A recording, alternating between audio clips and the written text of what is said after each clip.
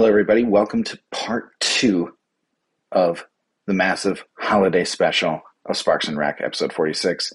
We will get things started off here with the monthly meta mashup, the crowd favorite, segue into Hunters and Travelers, community roundup, and Tap It or Scrap It. Hope you enjoy the massive two-parter, everybody.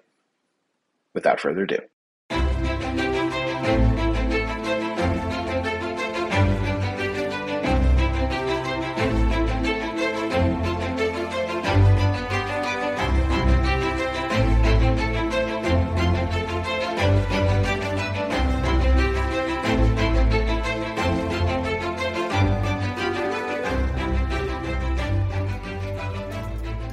All right, this month's monthly meta mashup for December of 2023. It's going to be the last one of the year. Pretty exciting, and we've got 2 patches to look at this time.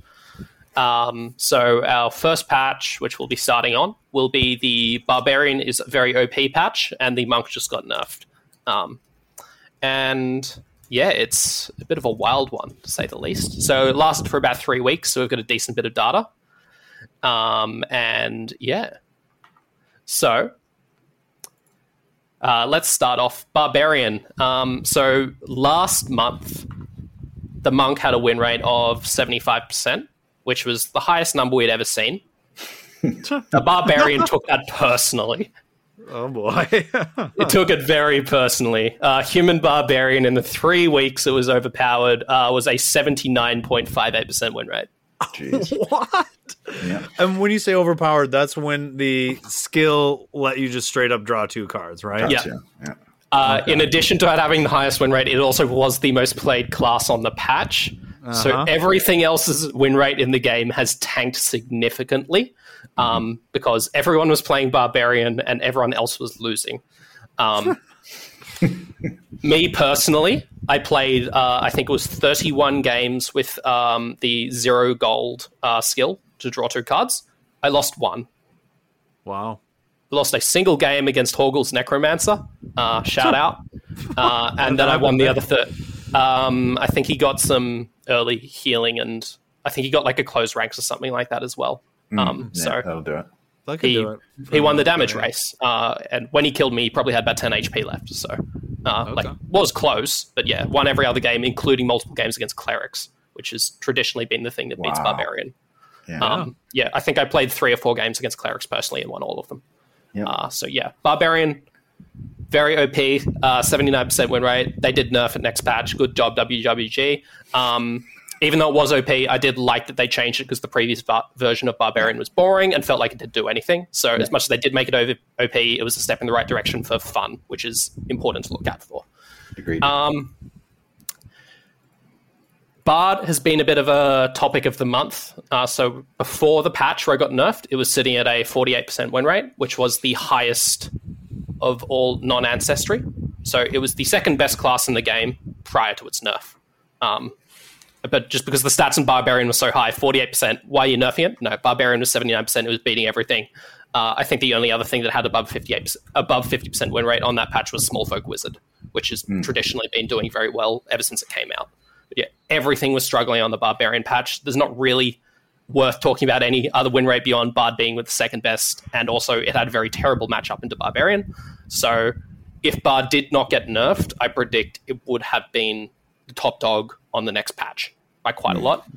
Monk's win rate from its nerf dropped from 75% down to 41. And I think WWG thought that went a little bit too far. When I say 41, it's sitting around the win rate of Necromancer when that happens. So they thought it might have gone a bit too hard. Let's give it some compensation buffs. And now we'll head into our next patch, which happened about 2 weeks ago at this point. So we've got enough data to make some sort of semblance about what's happening. And we've got 2 top dogs in the meta now, the Barbarian and the Monk. Both the Barbarian is at a 69% win rate, and the Monk is at a 68.69% win rate. So also nice. So yeah, that's where we're sitting at the moment. Barbarian and Monk are at the top of the meta. Who wins head to head between Barb and Monk? Monk is slightly favored. According to the data, Monk is slightly favored. My personal experiences say that Monk is highly favored, but I think there might not be as many people playing the heal 16 draw 2. Not everyone's playing the heal 16 draw 2 in Monk, which is pretty good in that matchup. Yep, sure. So yeah, those are our two top dogs. The Bard, unfortunately for it, has fallen down. It is now a 42% win rate, which puts it at the same level as the Necromancer. The Druid has actually seen a resurgence in this patch and has spiked up to 50% win rate. Good on it. The main reason for that is that it beats Barbarian, so it helps keep its win rate up. Makes sense. No, it's losing its Barbarian. Sorry, I think it's just picking up. I think Zembu had a Q. He did some really good stats. He got a really good win rate, and that's helped keep its win rate up. But yeah, like, it's winning games. Like, Zambu's not going to win 60% of his. I know he won 60% because he told me. But Zambu's not going to win 60% of his games on a bad class. So it's good to see the Druid has got something going for it at least. It just the big thing was how the ability, like the ability isn't like fun like it used to be. It seems like the class still has power, with the rabbits and the drawing and the circlet and. Well, it has the best armor in the game, right? Probably. Yeah. It's probably the best armor, or either that or spectacles. The problem, it's just the ability sucks. It's not. It's just horrible. It's the worst effing ability in the game. And if you have an ability that's not fun to do, then it's like that's half the character, and that's half the identity and playstyle of the character. I will say this, and I've mentioned it a little bit too, and I think it's the Necro's part of it, and I could be totally wrong, but no one's been playing Druid or Necro. People have forgotten how to play against these guys. So when you see them pop up a little bit. Plenty of people are playing Necromancer. It's one of the most popular classes. Is it really? Yeah, it is. Okay, maybe that's just me not playing enough. Yeah. That's just me not playing enough. Interesting. Yeah, well, that's good that people are playing Necro.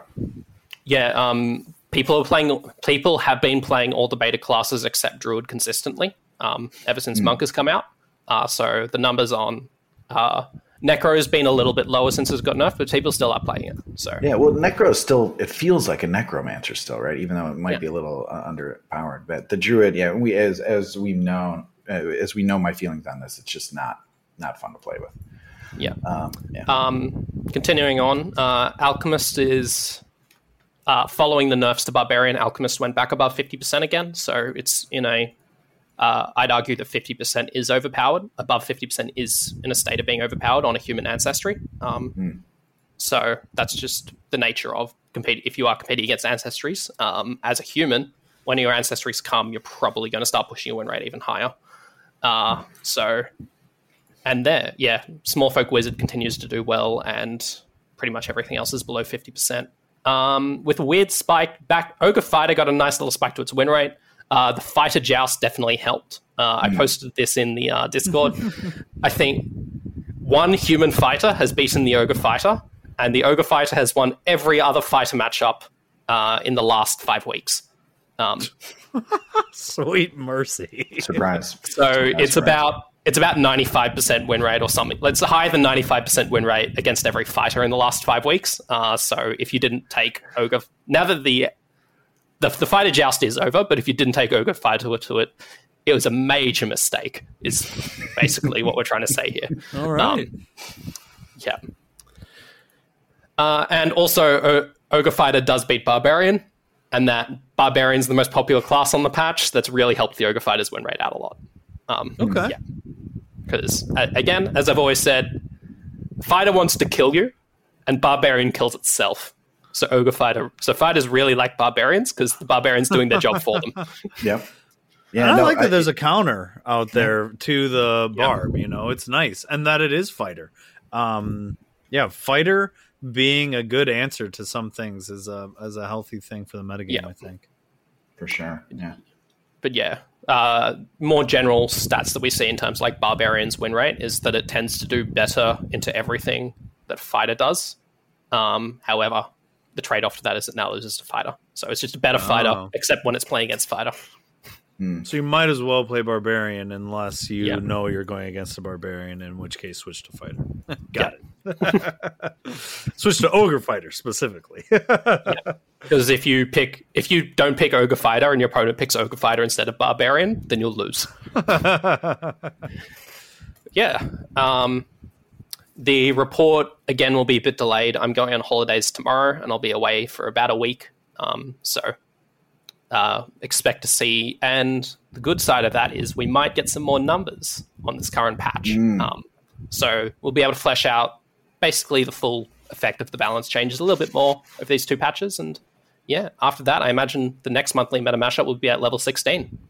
Wow. Exciting times. Crazy stuff, man. Yeah, we're flying through it here. And thanks again for putting this together. Just remember, though, Coop, your paycheck will not clear until you submit your next monthly matchup right up on the website. I look forward to seeing my $0 in my bank account. Your $0. I do actually do this for the fun of it. I love all the data and all the stats. We all do. So we all volunteer our time, and it's much appreciated, Coop. Really, you do such great work with it, and such really valuable insight. And it's really good to see the Hero Helper data being analyzed like this. So thanks a lot for your work with that, bud.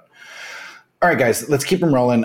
We promised a Hunters and Travelers quick review, and you know what? Screw it. We're going to do it. We're going to jump right into it. Double Dubs is pondering bailing. He's like, should we skip it? I'm like, no, dude, we're going straight through it.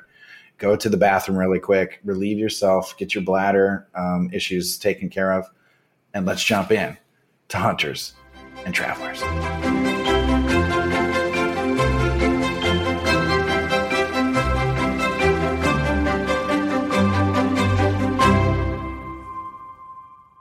Let's talk about Hunters and Travelers, guys. Rob Doherty, in his interview with us a few days ago, revealed that this set of 16, or actually 2 sets of 8 cards for a total of 16 cards, will be releasing sooner than later is how he phrased it. And we figured, hey, we've got the access to the cards and we can tell what they are. Let's rate them. Let's look at them and see how they go. How are we going to do this, guys? Should we have Double Dubs lead us through his tier list and then respond? You're trying to put me on the spot like I didn't do it? Come on, huh? I did it. I got the thing.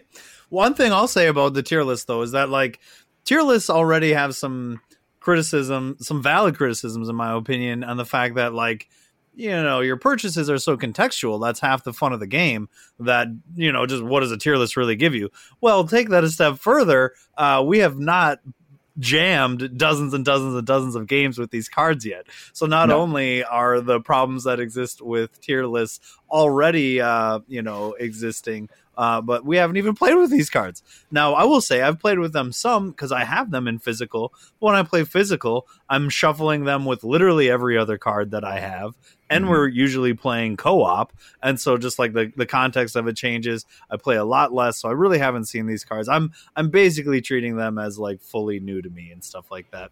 And that said, I did, as I have not made tier makers in the past, you can tell there's been some jokes about if I did or didn't do it. But guess what? I did do it. I don't know. I'm not going to stake my full reputation on these. I want a little bit of a disclaimer that I did it, but this is first impressions. Yeah, this is first impressions. Yeah. We're not going to hold your feet over the coals for this 6 months from now when we realize how wrong you were. Don't worry about it. Yeah. Or, I mean, there's not going to be the episode where it's like, reevaluate. What did you say? And then you guys are like, Wahlberg rated this at an S tier. He's such an idiot. All right. Well, I mean, you did rate all the Dungeons cards. So, like, that's true. Yeah. When we did Dungeons, well, not when you did Dungeons, you gave a rating to every card there. So I thought, why not do the same thing for the the new set of 16? I'm cool with it. Without any further delay, I would like to talk about so I guess it's just going to have to be straight off of my list so that we're not repeating and jumping around a bunch, huh? Yeah, let's start at the bottom and work our way up again. Yep. You got it. I think the worst card among all of these is Veteran Squire, a 3-cost Imperial champion with 3 defense.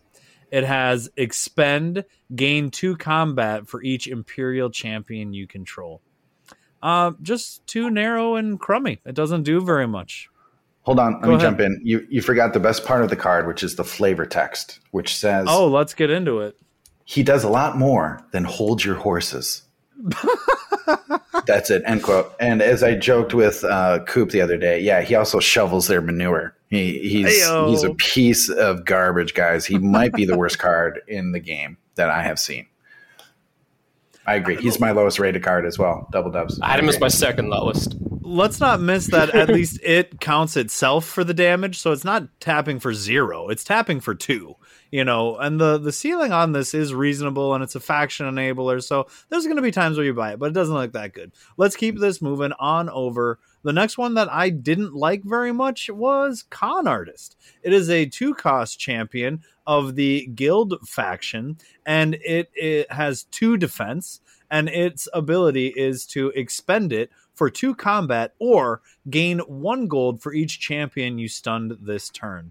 Again, it's just kind of low impact. There's going to be times where you want it, but overall, I'm probably not going to be buying this very often, and it's not going to be having a huge effect on the game. Any thoughts on Con Artist? He's in my lowest rank as well, but I have another card ranked slightly worse than him. Con Artist is the card that I had the lowest rank for. It's hyper situational for its secondary effect. Its primary effect, if you're a player for that, means you're worse than Death Cultist, which the community collectively agreed was the worst card in the game. So its primary effect is a Death Cultist, but it's got 1 less defense and it doesn't have guard. So if you're using for that first effect, you're in a really bad spot to begin with. And how many times do you stun? Like, for this effect to be worth, in my opinion, you have to be stunning 2 champions. And that doesn't happen very often, especially when the econ is relevant. Econ's more relevant in the early game, and it's very rare that you'll stun 2 champions in the early game to make this effect worth it, especially because this card doesn't help you stun any of those champions. You need other things to help you stun those champions to begin with. So there's just so much going on with this card that I just think it's terrible. It's a compelling argument, Coop. Very compelling argument. Yeah, it is bad. And we all agree there. Not a great time to throw this in there, but if you are having a hard time following along, or you're interested in checking this out later, or maybe even making your own tier maker, you can find these cards online. We're going to have them posted in the Discord, in the show notes, and on realmsrising.com, and you can find them on the Wise Wizards webpage. So just give it a quick search if you're having any issues following along. Now, okay, next, guys. I didn't like Pathfinder very much. It is a 3-cost wild champion with 4 defense. Its primary ability is to expend for 2 combat, and it factions for 2 gold. Just not a lot moving the needle for me here. It'd be way more interesting if its expend and its faction abilities were flipped. I would like it quite a bit, I think, for that. But yeah, I had this one kind of low for just not being a super impactful champion. Any thoughts? He's right there for me as well. He's actually in my D level, but he's right after Con Artist for me. The only one that you've skipped for me so far, and you can talk about it next, or if it's up higher on your list, wait, is Confiscate. I have Confiscate in my F level as well, which is let me read it. It's a 3-cost Imperial action that says you may acquire a 4-cost card or less, or a cost 4 card or less for free. It also factions with Imperial for 6 health. It's a piece of garbage card. If you can afford the 3 cost to buy it, you'd probably be doing better buying a Fire Gem, in my opinion. For me, this is on the F list. It's at the bottom of the list for me. Dubs, where do you have this on yours? So I had it Veteran Squire, Con Artist, Pathfinder, and then Confiscate. So it was going to be my very next one. Yeah. I think that there's going to be the reason I put it where I did is because I think the ceiling on this card is high enough for it to outrank those other cards. But that, like, generally it is very bad. And we've seen how bad with Barbarian that Plunder is. One of the things, so here's one thing I'll say. I see you shaking that, Jake, and I want to defend my reasoning here a little bit. Anytime I see that 6 health on a faction ability, that instantly has me like a little intrigued. That's the best part about the card is the 6 health. Yeah. It's literally the only good thing about the card. Yeah. Right. And that's why I have it where I do. Filtro? So now I've got 2 cards to talk about. So in my F tier, it was Veteran Squire, Con Artist, and Confiscate. And I had Pathfinder in my D. I think that... So what I'm looking at here is it's kind of like the Elven... It's the Elven something or other, the champion that's wild. It gives you 2 gold in the factions for 3 combat. It's not as good as that. It's like Treasure Seeker or something. Treasure Seeker, that's the one. On those cheap champions, I think I'd prefer to have the 2 econ than faction for damage. But in a wild heavy deck, having just a cheap champion that does damage and has a bit of it has 4 defense, so it's kind of hard to remove. I'm not saying it's good.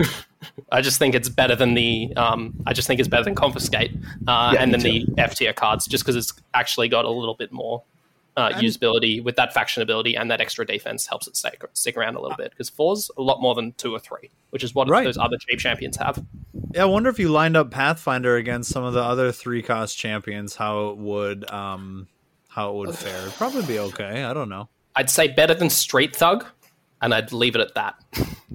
Which isn't saying much. Which is not saying much. Yeah. No, he's probably one of the worst. He's better than Veteran Squire, though. That's for sure.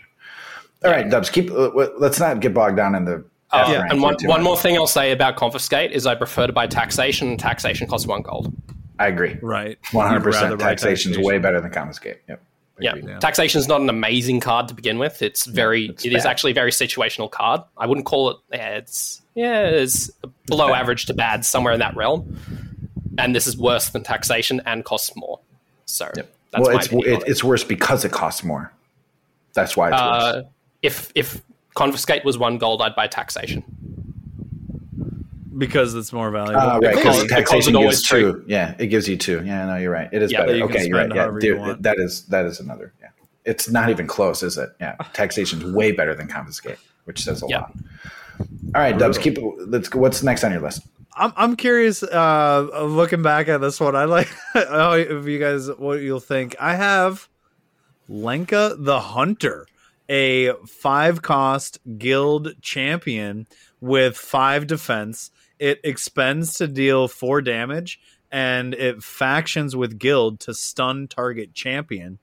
And I mean, the numbers are fine on it, but nothing fancy is happening here. There's a lot more that I would like to get for my 5 economy than this card, and it's on a champion, and I just kind of generally am higher on actions than champions. So, it's a fine card. You're going to buy it. It's going to do work for you. There's going to be situations where it like stuns a guard and deals 4 damage, and you're like, that thing did 12 damage for me. It was sick.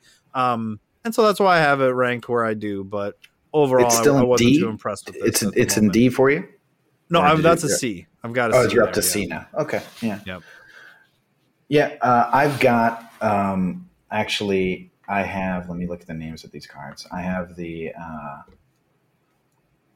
Peleus the Seeker and Olara the Slayer, both ranked lower than I think you might be looking at my tier list. No, you might be looking at mine. You put Peleus in C. Peleus is in C. Well, yep. Well, I'm saying I have the guy you just mentioned is what's its name? Oh, yep. I'm with you now. Yep. Lenka the Hunter. Yeah, I have Lenka above Peleus and the Necro.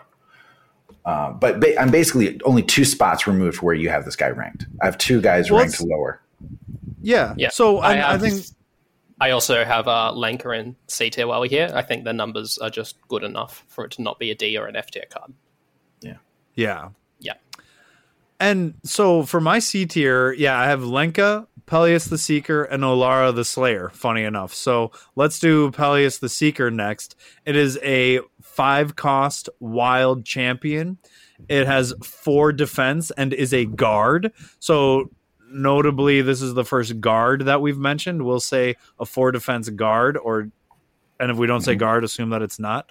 So it's a 4 defense guard, and it expends for 3 combat or to put an action from your discard pile on top of your deck.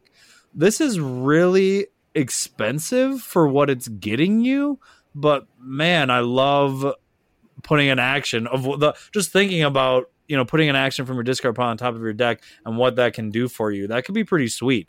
Late game, some of the ways that could line up, you could play the same action twice in a given deck, or even like 3 times, depending on how it all lined up for you. So I like imagining the possibilities with it. And I don't know. Kind of looking at it now, I wonder if it should even be ranked a little lower, because if you're not doing that with it, you paid 5 gold for a 4 defense guard that's giving you 3 combat. But some of that potential that it has. What's that? Bad direwolf. It's a very bad direwolf, yeah. So when you kind of put it in that, but maybe C feels right, because it's kind of like this blend of its potential and its floor and all that. What do you guys think about? It's the only card I have in my C rank is Peleus. So yeah, that's right where I have it. I've got it in my D rank because when it's good, it's really good, but I think it's way too inconsistent to be really good reliably. It's expensive too. For 5 costs, that hurts. Yeah. So the closest thing that I can make similar to this in my head is Varric, Necromancer. Varric is a card that I often already pass up on. Obviously, Actions Champion's a little bit different. Champions tend to be a little more impactful to put on the top of your deck, because actions tend to stick around and shuffle a lot more, whereas champions can miss shuffles. So champions are generally better to get to the top of your deck when you can, compared to an action. And it doesn't have a faction ability to draw a card. If Varric didn't have that faction ability to draw a card, I think he'd be terrible. Right. And this is, you're putting that action on top of your deck, and unless you have another source of card draw, it's just there. You're not getting it this turn. You need cards like this to provide that immediate tempo advantage, which is where Varric comes in really nicely. When Varric's good, he's really good. When Peleus is good, it's harder to make him good. And as a result, I don't think it's that great, just because it's a bit too inconsistent for my liking. I really like it. Yeah. It's a great comparison with Varric, because they're both 5 cost and they do kind of similar things, but Varric's better. So yeah, nice. Yeah, good discussion there. I think we're basically pretty close in how we're clumping these cards together so far. Yeah, keep them rolling, Dubs. My next C, this is at the top of the C. My final C grade is Olara the Slayer. This is a 4-cost Necros champion with 5 defense. Its ability is to expend for 2 gold or deal 2 damage to each opposing champion.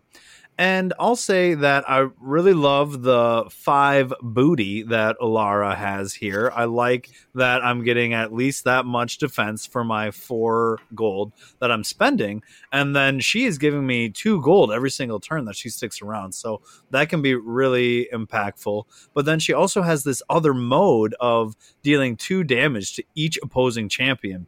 And I'll admit that I kind of wrote off Valius and Kalibak and some of those spread the damage out like board AoE effects, but when they are good, man, they are good. They can have a huge impact on the game. If your opponent has one of these, champions are a much less viable strategy for you, and or at least you have to like take it into account. And so having that modality on Olara really made me like her a lot. But yeah, that's why she's at the top of my C's, not quite breaking through into B territory. But just as I review it here, it's got me a little tempted to bring her into the tail end of the B's. What do you guys think about Olara the Slayer? Like I said, I had her clumped right in here as well. I love her for 4 costs. She's already way better than the guy we just talked about, whose name I can't remember. Peleus the Seeker? Thank you. Yeah. So she's good there. The flexibility is great. Any champ that can give 2 econ is good. And the fact that you can deal some damage with her also good. She's Necro, 5 defense. She's pretty tough. She's got great artwork too. I like Alara. She's a solid, I think, B for me. Oh no, sorry. She's sorry. She's low D/C for me. Okay. And I actually have her lower than the Seeker, but maybe I think I'm wrong now. Yeah, I had her at the top of my D tier. One thing I want to say is 5 guard unplayable, gets discarded by explosive fireball. And then, but yeah, the way I look at this is there's sometimes where you want to buy cards like Brolin for the econ, but Brolin in particular is a card that if it didn't have its faction ability would really struggle in that late game. Brolin's kind of only a card you want. Like you want it early game because it's a nice econ spike with a champion, but after you get to the early game, unless it's triggering its faction reliably, it's a bit of a letdown. Alara is kind of in a similar boat, in my opinion, where dealing 2 damage to each opposing champion is only good when it's really good, but when it's not really good, it's a bit too situational, and that's kind of where I see D tier cards, where it's, this is a card that I occasionally want to put in my deck because it might be good sometimes. And that's why I've got her in D. So my F tier is cards that if you're buying them, you've got either something real, like if you're buying Con Artist, it's because it's the only blue card and you bought Deception. And then the other 2 cards, like Veteran Squire and Confiscate, if you're buying them, it's because you're playing against a fighter and they're the only Imperials on the row. Like those are the only times I really see you buying those F tier cards. But the D tier cards, they're like, this could be good sometimes. Like I'll consider it, but if my opponent's buying it, I'm usually happy that my opponent's buying it, rather than being disappointed that my opponent's buying it.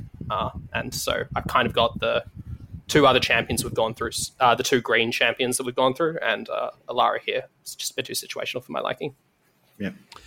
Yeah, those are good calls. And I think like my tier list almost feels more like a ranking where I just switched letter grades arbitrarily at some point. I like the way that you're describing why something counts as a C for you and why something counts as a D for you. For me, I just like every 3 or 4 cards, I'm like, this one doesn't have enough cards. It should have a few more. And they're all like kind of ranked relative to each other. So those are good points you're making about the cards, which is why I wanted to bring that up when I say that at the bottom of my B tier, so this is probably not a B for Filterphobe because we're all the way up to B already. Yeah, but we're clearly ranking on different scales here. So yeah.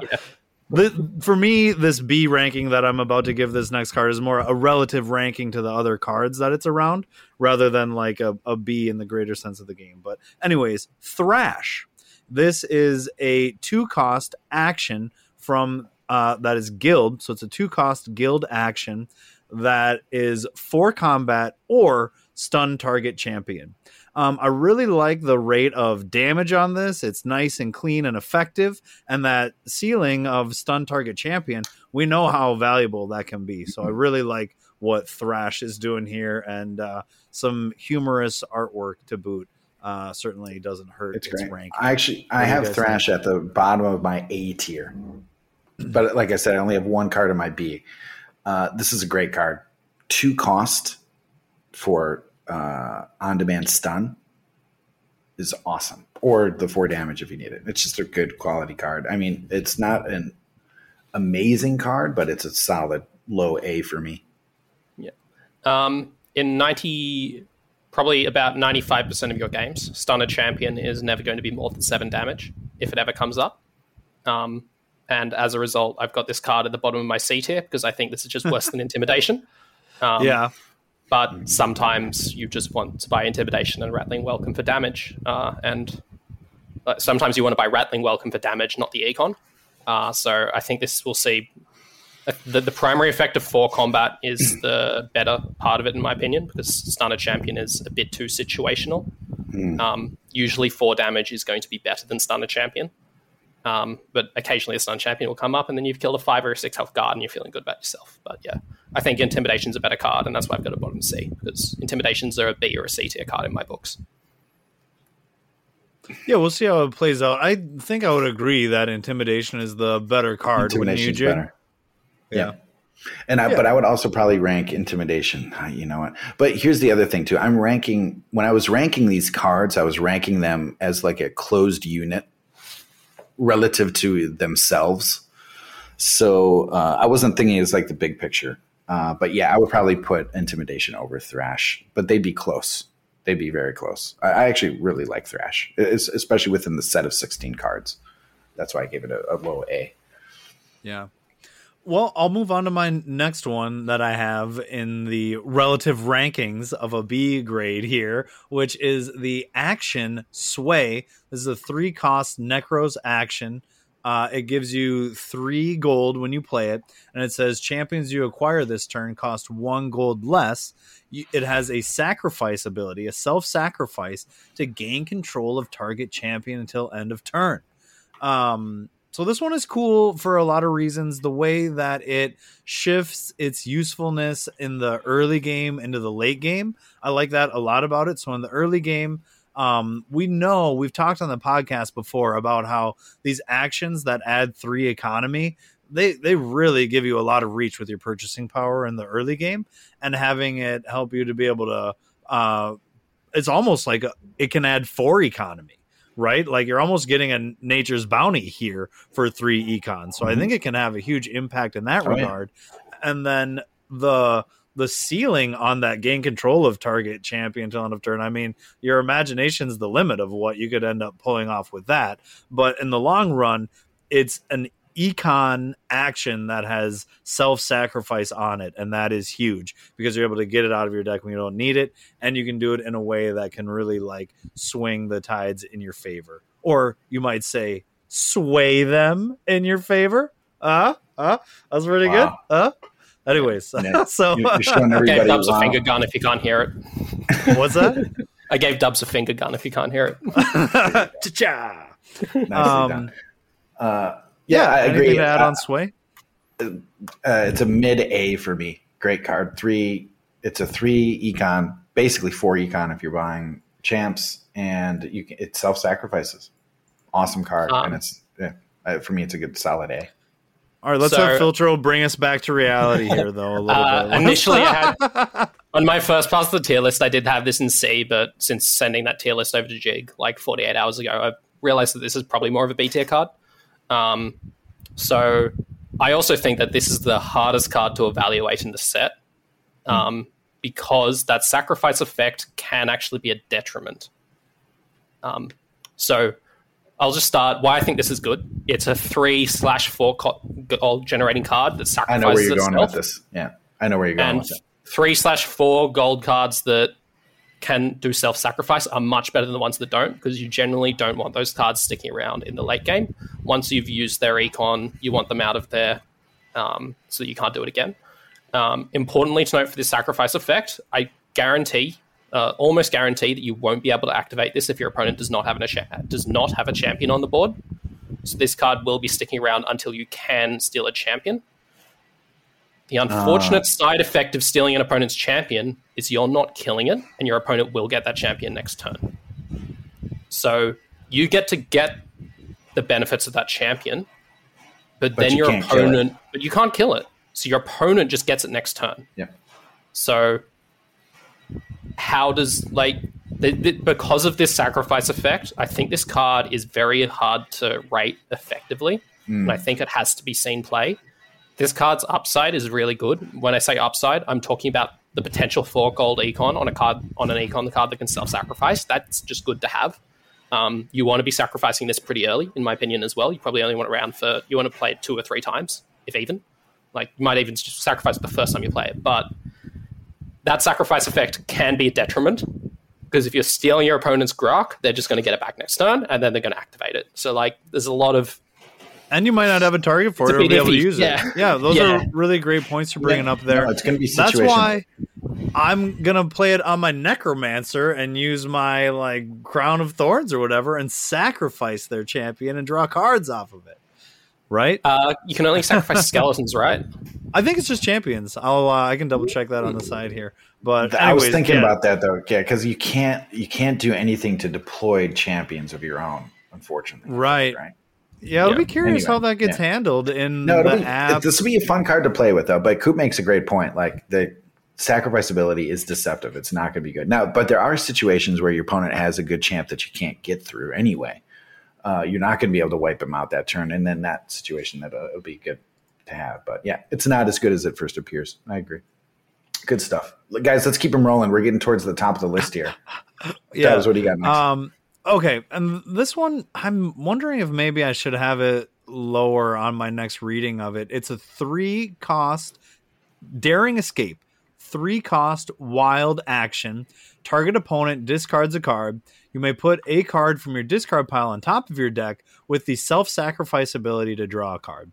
So that whenever we see target opponent discards a card, I feel like that zooms something up in our rankings, but there's no damage attached to it. There's nothing else attached to it. So that is kind of a downside, but then you're getting the smash and grab effect, which is awesome and huge. And we've seen how good that can be. And you're getting the draw a card out of it that you have that ability on tap. So, I don't know. This one feels hard to me to evaluate because I'm all over the place on it. Sometimes I'm like, well, they're just going to discard a gold and I'm going to maybe put a fire gem on top and not much is going to happen. But then other times it can be really amazing of what it can do. So this landed in a B tier, the top of my Bs. But I'm curious how you guys evaluate Daring Escape. I put it in my S tier. It's my second favorite card out of all these. But Smash and Grab is one of my favorite cards in the game, and this is basically Smash and this is better than Smash and Grab, I would argue, because it's cheaper and you can draw from it if you need to. Plus, it's wild, and it's going to be discarding stuff. Now, it only costs 3, and the reason, and that's the main reason I have it in the S tier, is the cost. What you're getting out of a 3-cost card is awesome. I know Filtro has it ranked lower than me. I also know Filtro likes econ cards that can help out early, and this card is not a card that's going to help you out early. It's going to help you out mid-game or late game. And I know, and that's a valid point on why not to rank it so high, but I just love cards like this. I love cards that let you take recur stuff from your discard. You can even draw with it if you need to. Oh, and you're discarding. Your opponent's discarding as well. I love this freaking card. It's an S rank. I'm going to enjoy playing it. I think this card is completely unplayable in the early game. Hook it is. Hook is an upgrade that you give to Rogue at level 13, and most times people play Hook, they draw a card with it rather than discarding your opponent. In the early game, you don't have cards that you want to put on your top deck, and as a result, I think this card is good. This card, when it's good, it's really good, and I think it's only really good in the late game when you're top decking something and then self-sacrificing to draw a card. I think in every other circumstance you play this card, it's not actually that great. So I've got it at the top of my C tier. I don't think it's terrible compared to some of the other situational cards I've looked at, but I'm not very high on it. Discard a card in isolation isn't that good. Discard's only, in my opinion, is only good when it's combined with other things, because discarding it just... You're turning around saying, I'm going to play a 4-card hand, and you're going to play a 4-card hand. And your opponent gets to choose that one card that they don't want in their 4-card hand, whereas you're just, this card was in your hand. You had no agency over it. So when you do get a good card on top of your deck, that's when it's fine and playable. The fact that it's actions and champions is good up for it.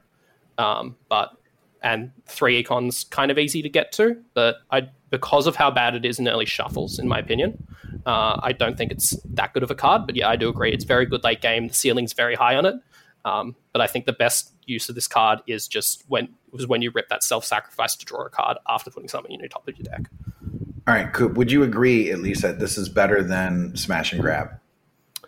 I disagree. I think the 6 damage on Smash and Grab is actually underrated. I think Smash and Grab too. Yeah, I think Smash and Grab's better because it does 6 damage than this. Okay. It means that Smash and Grab in isolation is I think cost is a factor here. Daring Escape's probably easier to get to, but I think Smash and Grab's better because it does 6 damage. It means that if if this is in your first shuffle and you have nothing in your discard pile, Smash and Grab is infinitely better than this. Yeah, I agree. Well, and this wouldn't be a card you would target early. No. Anyway, I don't think this is something you pick up mid-game. Yeah. Unless you have a ton of econ and you can just pick it up and also buy some other cards early. If this is going to be your one buy for a single turn, your early game, you're in trouble. Definitely. I totally agree with Coop there. Well, and like, what if, on your turn 1, you make a solid purchase of, a really good 5-cost card. And then on turn 2, you buy this card. So that on deck 2, you're trying to get additional uses of your good card that you bought. Like, there's spots for it. I think that, this is another one where we're going to have to see these cards in action to really evaluate them. We might go back and be like, nah, that card is really good, or, it turned out differently. I do like the vibe that we have going on here, though. We're like coming out of the gates of like, guess what you could do with this? And Filter's like, well, but actually. So we all have our own play styles and slants as well. I'll say this too, like Daring Escape is, oh shit, I forget what I was going to say. I had a point. Yeah, I will also say that Daring Escape is the situational card that I've given the best rating in this set. So like, I still don't think it's terrible. I'm trying to play like devil's advocate here. I don't think it's quite as good as Jig is saying as it is. This is good stuff. Yeah, no. Well, I love play. This is I remember. Like, this is a wizard card. Wizards are going to freaking love this card, and they're going to really be able to good maximize the use. Rangers are going to be able to do fun stuff with this too. Other classes maybe not as much. I was monks thinking actually monk will like this as well. Thief can do things like put a knife belt on top or a knife or whatever. Like, there's going to be classes are going to find ways to use the card, and it's going to be cool.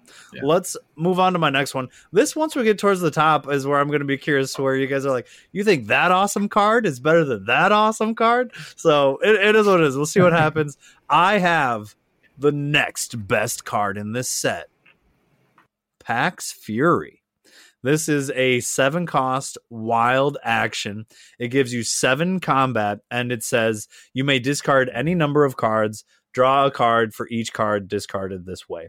So in some ways, you might look at this and be like, oh my God, those wolves are big, which you'll probably say if you see the artwork. But you'll also say to yourself, oh, it's a souped up version of Rampage.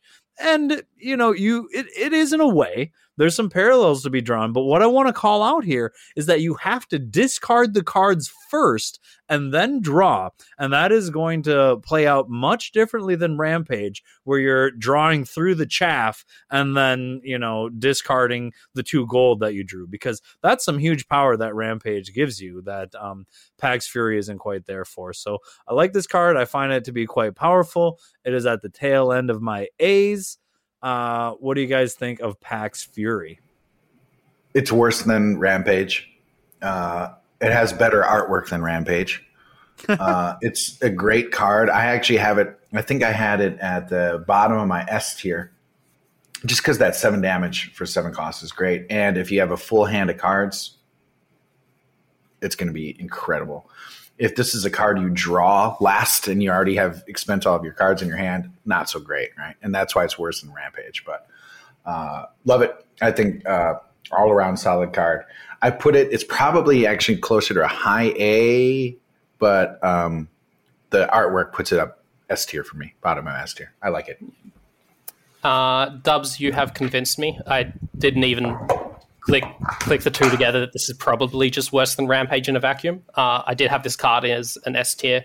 I think I was thinking about, if you buy this in your first deck shuffle, you get 7 gold, you buy this in your first deck shuffle. Chances are when you play this card, you're going to have 4 other starters in your hand. Rip all 4 of them, draw 4 new ones. That's like really Happy Magical Christmas Land, and I was focusing too much on Happy Magical Christmas Land. So yeah, it's still a good card, but I think I was thinking a bit too highly of it. So I do really like this card. Between this and Full Moon's Call, if you do get you can get wild synergy decks at this point that don't require sacrifice to play their entire deck in a turn. Mm-hmm. And that is ridiculous, in my opinion. If you have this and Full Moon's Call, you'll never need to buy a sacrifice card and you'll be able to play every card in your deck, provided they don't bottom. Yeah, but Coop, Wild was so underpowered as a faction, they needed some more good cards to really bolster. Yeah, so this is a really good card in a Wild like it's a good card in a vacuum, but the best place you'll see this is in a wild heavy deck, because wild heavy decks can get away with not sacrificing to kill your opponent, and this really helps in those scenarios as well. So I think that's its best use case. Second deck shuffle to just turbo through your starters, and with heavy wild faction focus, just lets you play a completely different style of game. Yeah. I'll move on to my next one. I am guessing maybe you guys will have this one higher than me. I wonder if it feels a little low here, but you knew it was coming. This is Fettered Imp. 2-cost Necros champion. It is a 3 defense guard. Its ability, you expend it to sacrifice a card in your hand or discard pile. And after that, we just got flavor text. Chained to you for life, I dream of your death. Oh, and love that. Yeah, it's pretty badass. Yeah. So it's extremely cheap. It's sacrifice. A lot to like here. I don't think it's better than the Rot, though. No. But not much is. Yeah, though. a lot of potential here. Very cool card. What do you guys think of Fettered Imp? It's at the top of my A's. It's at the top of my S. It's my top rank card for this for all of these. Ooh. Okay. And the second was actually the one we just talked about, Daring Escape. The reason is because cost performance. It's a 2-cost 3 guard that sacrifices every hand or discard. So, and it's a champ. So, I mean, it's not like an awesome card, but for the cost performance, what you get it early, you get it mid game. If you need it, if you just need sack or it's a little guard, it's almost never going to really hurt you. How can Scavenger exist beside Fettered Imp? Right? Like, be embarrassed, Scavenger. Well, Scavenger is almost unplayable. So, yeah.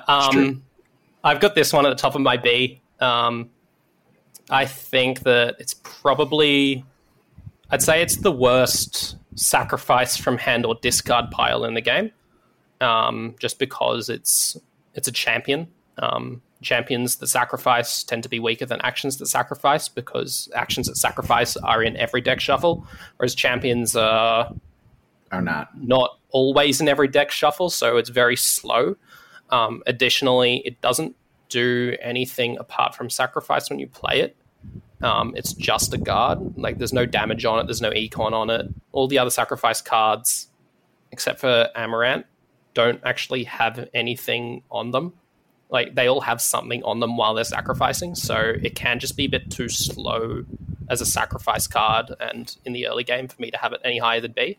It might be an A-tier card, honestly, just because of how good sacrifice is, but I think it's the weakest sacrifice card we've seen that's not Scavenger, because Scavenger doesn't count because it earns sacrifices from hand. Ooh, so you're saying it's the...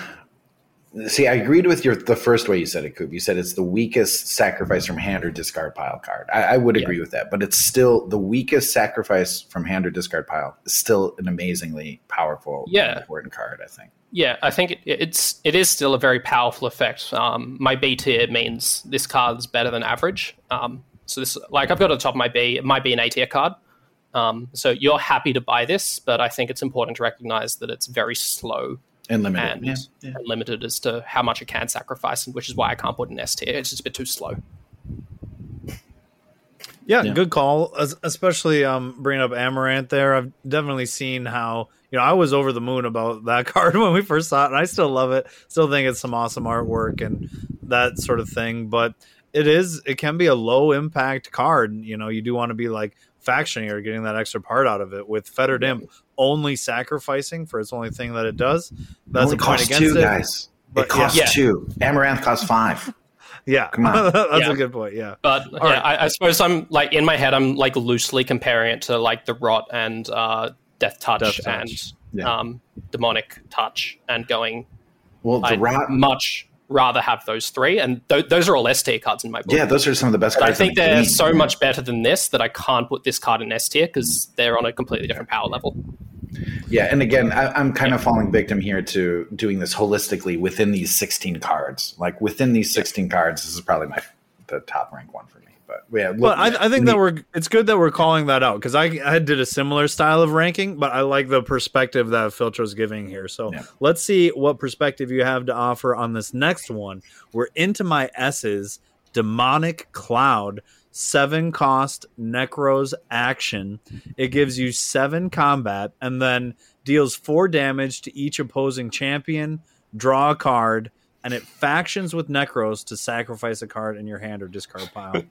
Holy smokes, this thing is doing... This is at the bottom of your S tier? I mean, it could be at the top. You think it's... See, that's the thing that I was like worried about with this whole thing. It's like, you're right, that there? How could you? It's in the middle of my S tier. It's in the middle of or I mean, towards the end. But yeah, they're all so good. Here's my thing. It's freaking awesome. Of course. it better be for 7. It costs 7. It better be freaking awesome. The thing is, even for a 7 cost card, this thing is freaking awesome. Like, it's holy cow. It's really good. It's better than most 7 cost cards, I would say. It's really good. It's awesome. Yeah. I think that, so I had this as the second best card of the set. I just want you to quickly make mental notes to compare this to Dragonfire.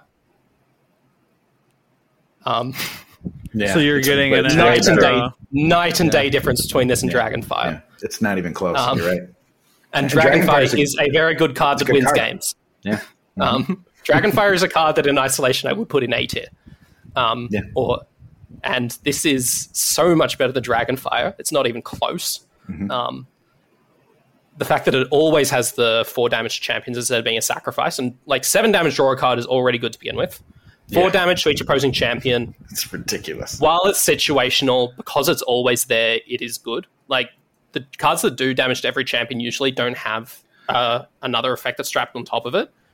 But this does. Why does this have it seems like the deal 4 damage shouldn't even be on this card. It seems like it. Yeah. Right. I personally think that if this card didn't have draw a card, it would still be an A tier card or a B tier card. But having a draw a card slapped on this pushes over the edge. And its faction ability is sacrifice a card from your hand and discard pile. We know how good sacrifice is. Even if it is situational sacrifice, you don't need to have this faction effect for this card to be nuts. But when you do have its faction effect, it's just so good. It has too many. It seems like it has one extra thing on it. Like it's too good almost. It has 4 effects and it only needs 3. Yeah, I think we're on consensus there. And I actually, I should have flip flopped that one at the very least with this very next card that I'm about to read, which is Andor the Valiant, which is a 6 cost Imperial champion. It is a 5 defense guard. Its primary ability is going to give you 2 combat and draw a card. And when you faction it with Imperial, you will prepare another champion. Love drawing card as a primary ability on this thing. Oh, yeah. The damage is low. The defense is a bit low, but it is only costing you 6. So I love that about it. And we have seen over and over again how powerful preparing another champion can be. And this is just the kind of card that I like to play with. I can see myself having a lot of fun with Andor the Valiant. But I am going to audible on the spot here and put this lower than Demonic Cloud, because in hindsight, it's really hard to make a case that this card is in any way better than Demonic Cloud. He's at the top of my A list, Andor, or the A tier. He's good, but not fantastic for 6 cost. Yeah. The closest comparison we can kind of make to this, I guess, is Kraka. That's like, from my mind. What if Kraka did damage instead of healing? Yeah. I had him in my B tier. I'm a bit flip-floppy of whether I want him in my B tier or my A tier, to be honest. Just because at the end of the day, a card that replaces itself with draw is never a bad thing to have in your deck. Like, there is no downside. The only downside to it is, could that 6 gold have been spent on something else? Yep. Like, that's kind of the only downside to a card that draws itself. Could that gold be better spent elsewhere? 5 guard is nice, though. He's better than Kraka, right? This guy's better than Kraka. Yeah. 2 damage is better than 2 healing. Prepare a champion. If it works, it's amazing. Yeah, it's situational compared to Kraka's heal for every champion. Like, so I think Prepare a champion is probably better than Kraka's heal as well. in most circumstances. Because you're going to try to build around this too if you get it right. You're going to try. There's times where Kraka heals you for like 10 and it feels amazing, but there's going to be times where Andor prepares Roland, who prepares Andor. Torgen.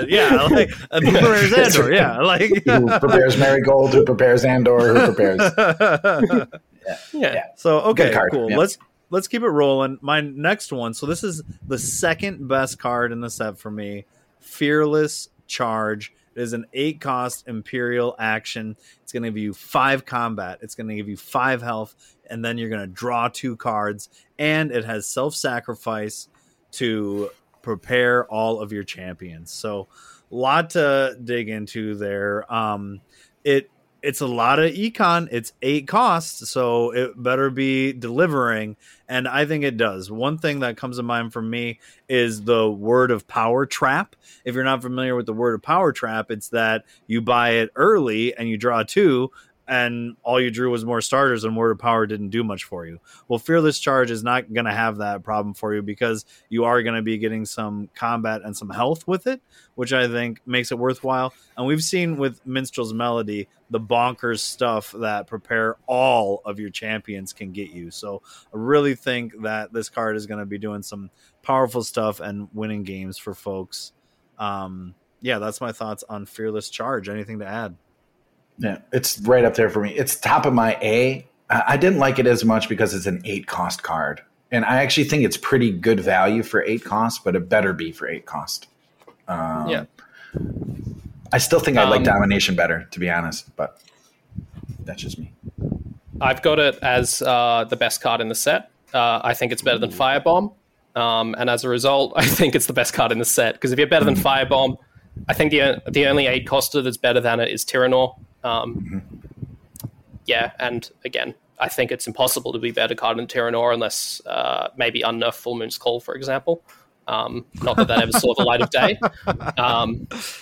Maybe Minstrel's Melody is up there as well, but I think this is better than Domination just because it draws 2 cards. Drawing a card is very impactful. Drawing 2 even more so, and apart from that. Yeah, but the 8 cost, like this set for me, that 7 to 8 cost threshold is really huge. Big. It's a lot harder to get to 8 than 7, as much as it might sound a little counterintuitive. But yeah, like I think this card's better than Firebomb. So interesting. Yeah, I don't know if I'd go that far, but I could see the argument for it. I'm going to need to play with it, but you might be right, Coop. Yeah, you could be. Like if we compare and contrast, it's so Firebomb's 3 more damage. Well, doesn't have healing. If you burn it, it's 8 more damage. If you burn it, it's 8. But. Well, if you burn this, how much more damage is it? A lot. It's an unknown quantity. It is potentially about 50 damage if you burn this. So obviously, Firebomb. I isolated if this is the only card you've bought. Firebomb does sacrifice for more damage than this, but I think the primary effect of this is better than Firebomb. Well, that's kind of negating the stun on Firebomb, though, right? There's a lot of upside damage that you get on that, which, of course, we know is situational, but yeah. But I think the healing and the extra card in a vacuum is always good. Outweighs the stun. Because it's always good, it outweighs the stun, which doesn't always activate. I see your argument. Yeah, well, can't really argue. Last but not least, I had to go a little on brand here as my number one card. I knew this was going to be a number 1 card. How could I not? We've got Bounty Collection. It is a 7-cost guild action. It's going to give you 3 economy, and it says you may put the next card you acquire this turn into your hand. Furthermore, it factions to draw a card. And is this more powerful than Fearless Charge or Demonic Cloud? Probably not. Am I going to have more fun playing with it? Oh, probably. So off the charts, fun card. Everyone gangster until you put Deception in hand with Bounty Collection. I had this card when Scrap Force came over to my house with his brother, and I made them pancakes and bacon, and we played Hero Realms. I had this card and Deception and did some ridiculous stuff with it. It was awesome. Yeah, it's up there for me too. It's my second or third highest card. So much fun. It's cost 7, but it's a tough 7. It's a really tough 7 cost card. It's an awesome card. Can't wait to play with it. Just adding on to that, I had it as my third highest behind Fearless Charge and Demonic Cloud. So I think Fearless Charge and Demonic Cloud in most cases will do better than Bounty Collection. But we all know what Deception can do when the market's just right. So this card has potential to be better than every other card in the game. It's just that it's not always going to be better than every other card in the game. But when this card is good, it is so good that you can't put this anywhere other than S tier. And even when it's not so good, it's average scenario, because it doesn't need to be faction, unlike Deception, means that it's always a good card to have around.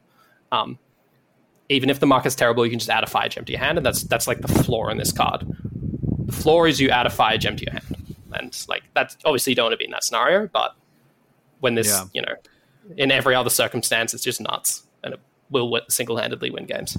I think you do want to be careful with how you sequence this one as well. Like if you're late game to be able to get the 7 economy, or you steamrolled into it early. But anyways, you can't go fishing with the 3 gold that it gives you, right? And what I mean by that is say you are trying to get a profit out of the way and you're happy to do it because you're going to be able to sacrifice that profit and you're hoping something good flips. Well, Bounty Collection says you may put the next card you acquire. So it's actually going to say, hey, did you want to put this profit into your hand? And then you lose the opportunity to do that. So kind of watch out to not have a gotcha moment with Bounty Collection.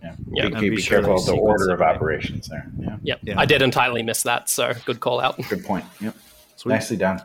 All right, guys, we made it through the the Hunters and Travelers. Can't wait to play with these. We're probably going to be right about some and wrong about others, but that's how it goes. It's going to be fun playing with these, though. They're going to add some nice twists to things, and I'm looking forward to it. All right, guys. We are in the final stretch here. Let's head into Community Roundup.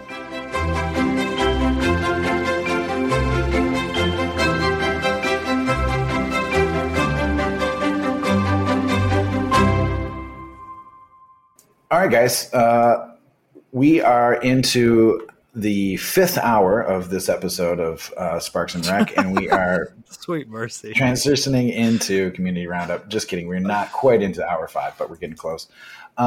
Hail to the Kings is where I'm going to start out with Community Roundup. I don't have too much to talk about except to say that Dubs is continuing to face off against King Omsk in he killed me. Challenge. Oh, he already killed you? I'm dead. I signed up again. You know what? I want to tell you something, Jig. I think that Treasure Map is better than Ship in a Bottle in the Wizard Mirror. And I learned that the hard way. I agree. I think it's better in general. I think it's better in general, but that's just because I like it more. Okay, I need to update Kings of the Castles here because Dubs lost. Okay, well, that was good to find out live as we podcast live about the results to King of the Castle. In Castle B, we have King Daly versus Noodle Tupe. As far as I know, that could be outdated. I haven't looked at the Discord for results recently, so that could also be outdated. The last thing I want to talk about are the grand jousts that are happening right now.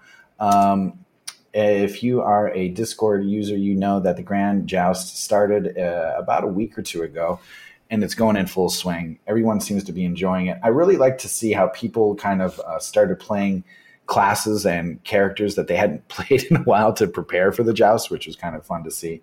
I know it did for me a little bit as well. Okay, so very quickly, in the Barbarian Joust, the results were Dekatz's Meow over his apprentice Meowgan in the final there. Congrats to both of those players who will proceed to the group stage. In the Bard Joust, we had, who won this one? Romu took down As Awesome Ass Both of those players will proceed to the finals. Noodle Tube beat Zembu in the third place match there. In the fighter joust, we had Arkenel over our own Filterphobe. But your consolation is that you are proceeding to the group stage, though, so congrats there. We'll have a bronze medal match between Decat's Meow and Zembu for that one as well. That's it for me for Community Roundup. Dubs, do you have any Community Roundup info for us?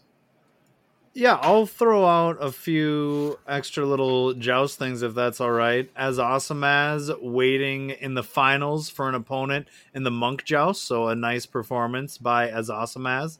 Zembu waiting for an opponent in the Necromancer Joust. And then Bellamil waiting for an opponent in the Human Wizard Joust. So I thought that was nice to see. Nice to see. Also, quick shout out to Bellamil, who has done quite well in numerous jousts and is proceeded to quite deep in many of them. So, quick shout out to him or her as they do well in the jousts. Yeah, and then in the No G's tournament, this is only beta classes. We've got Noodle in the finals, waiting for an opponent. He'll face either Kaka, Omsk, Filterphobe, or Double Dubs. So we'll see how that plays out. And then Quickfire number 4 is another name we've been saying a lot tonight, As Awesome As against Double Dubs. So we'll see if I can take home Quickfire number 4. Quickfire number 5 is accepting signups, so be on the lookout for that. Otherwise, the event list on the Discord will tell you all of the events that are currently taking signups. That's King of the Castle, the Quickfire tournaments, and then Eindhoven's recently debuted Echoes of Valor Hero League. The one-liner on this is that it's like Thandar Combat League, but you sign up with individual heroes. You can sign up with 3 heroes, and you play a league at level 14. So check out the Discord for more details on the debut of Eindhoven's Echoes of Valor Hero League. More to come next episode as the joust progresses further and all these events move on. I just want to have a quick shout out to the mentorship program. As Awesome As was my mentee, and good to see that the mentorship program has clearly worked for him. Yeah. Wow. Got a few grand finals. Yeah.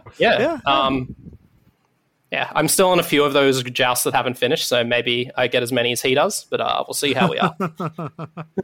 Good luck to you.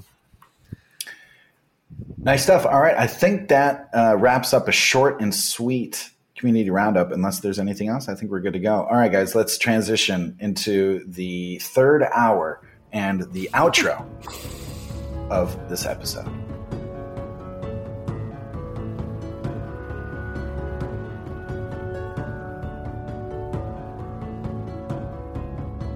All right, everybody. When you hear those, not dancing violins, but kind of the melancholy acoustic guitar, you know. And when you look at your watch and realize you've been listening for 3 hours, yeah, episode's almost over, guys. Here we are. Let's get things started with a quick tap and scrap. We'll try to keep it short and sweet. We'll start out with scraps, guys, and then try to end more optimistically with taps. Dubs, you got any scraps for us? You want to lead us off? Have I scrapped my internet before on the podcast? Yes, I think you have.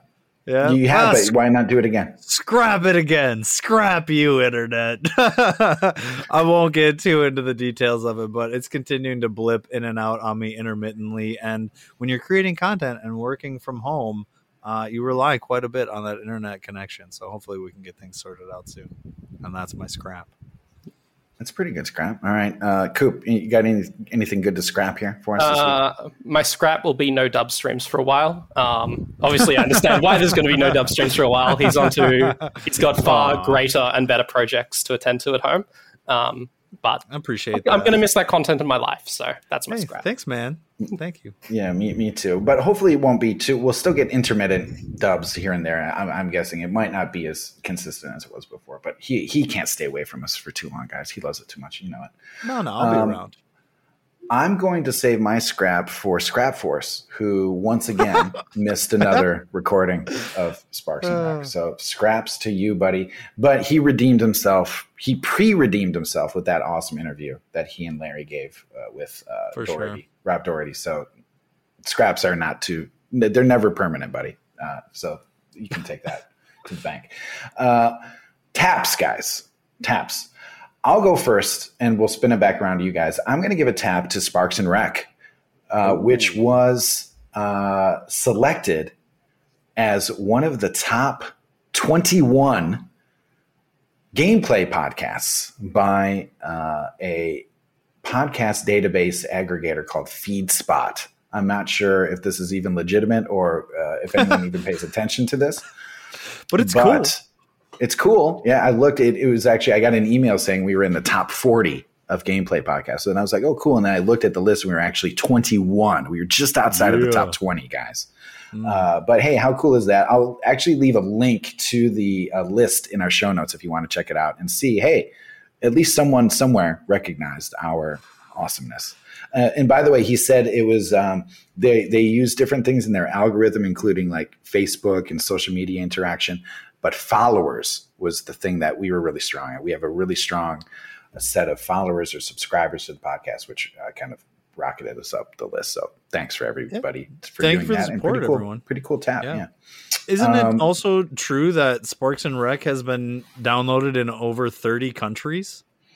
So keep those VPNs rolling and download it in more countries. Much more than 30 countries, I think. Yeah. But a lot of those countries only have like a handful of downloads. But yeah, we are truly international, guys. Yeah. Love that. Here we go. We're also obviously getting closer to episode 50. And we're also zeroing in on 10,000 downloads. So, we're chugging along, guys. And thank you for being along for the ride. Coop, let's go back to you. What's your tap of the week? My tap is that I'm about to go on holidays, which is always nice. Off to the Sunshine Coast for a Quidditch tournament, no less. Nice. That'll be good. And taking a few days either side just to do some exploring. So you've earned it, buddy. Yeah, have a good holiday. Dubs, what are we tapping, bud? I'm going to tap the hummus recipe that my wife discovered. So I'm a big fan of hummus. All the hummus from the grocery store lately, though, it hasn't been hitting the spot. I haven't been buying it as much. It's felt expensive. But if you make it at home, you can make quite a bit at a good price. And it's the texture and flavor. It's all been way, way better than the store stuff anyways. And it hasn't been too bad to make. Just throw it together in a blender. The recipe she has is kind of crazy. You have to marinate the garlic cloves in lemon juice and use ice water. I think some of it might be a little excessive, but it turns out amazing. So I'm not complaining at all. She's found a great hummus recipe and has been making it a little bit here and there recently. And I'm into it. I'm all about it. Hummus is the stuff. You eat it with pita? What do you eat it with? We found these vegetables. Everything Ritz crackers. It's just like a Ritz cracker. You can dip. Yeah, I like carrots or whatever. Take your dip of choice. But yeah, pita bread is good, or Mediterranean bread is good. Yeah, nice. I've done pita crisps in the past. Yeah. So there you go. Stuff. Yeah, that's my some hummus. Yeah. Cool, man. All right. Well, I think we don't have to drag this on any further than we already have. I will say my goodbyes here.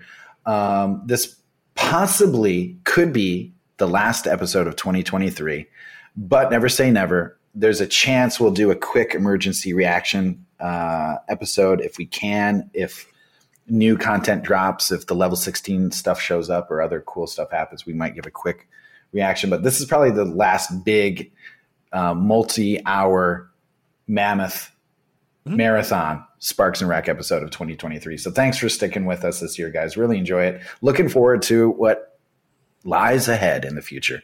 Thanks, everybody. Yeah. Thanks, everyone, for listening. Look out for the new monthly meta mashup that will be coming maybe in a week or two.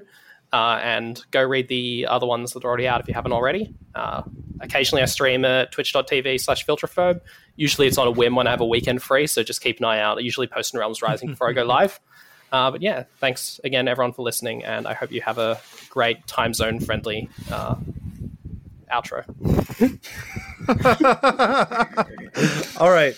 Yeah, this was epic. Usually I would plug the Twitch stream here, but we're going to be taking a little pause on that. Like I said, I am going to be working to upload more of the VODs to YouTube, though. So make sure that you're subscribed to the Sparks and Rec YouTube channel. You could even turn on notifications there so you know when there is new stuff up and coming. But thank you all so much for hanging out and listening to this episode. And until next time, stay fresh, cheese bags. You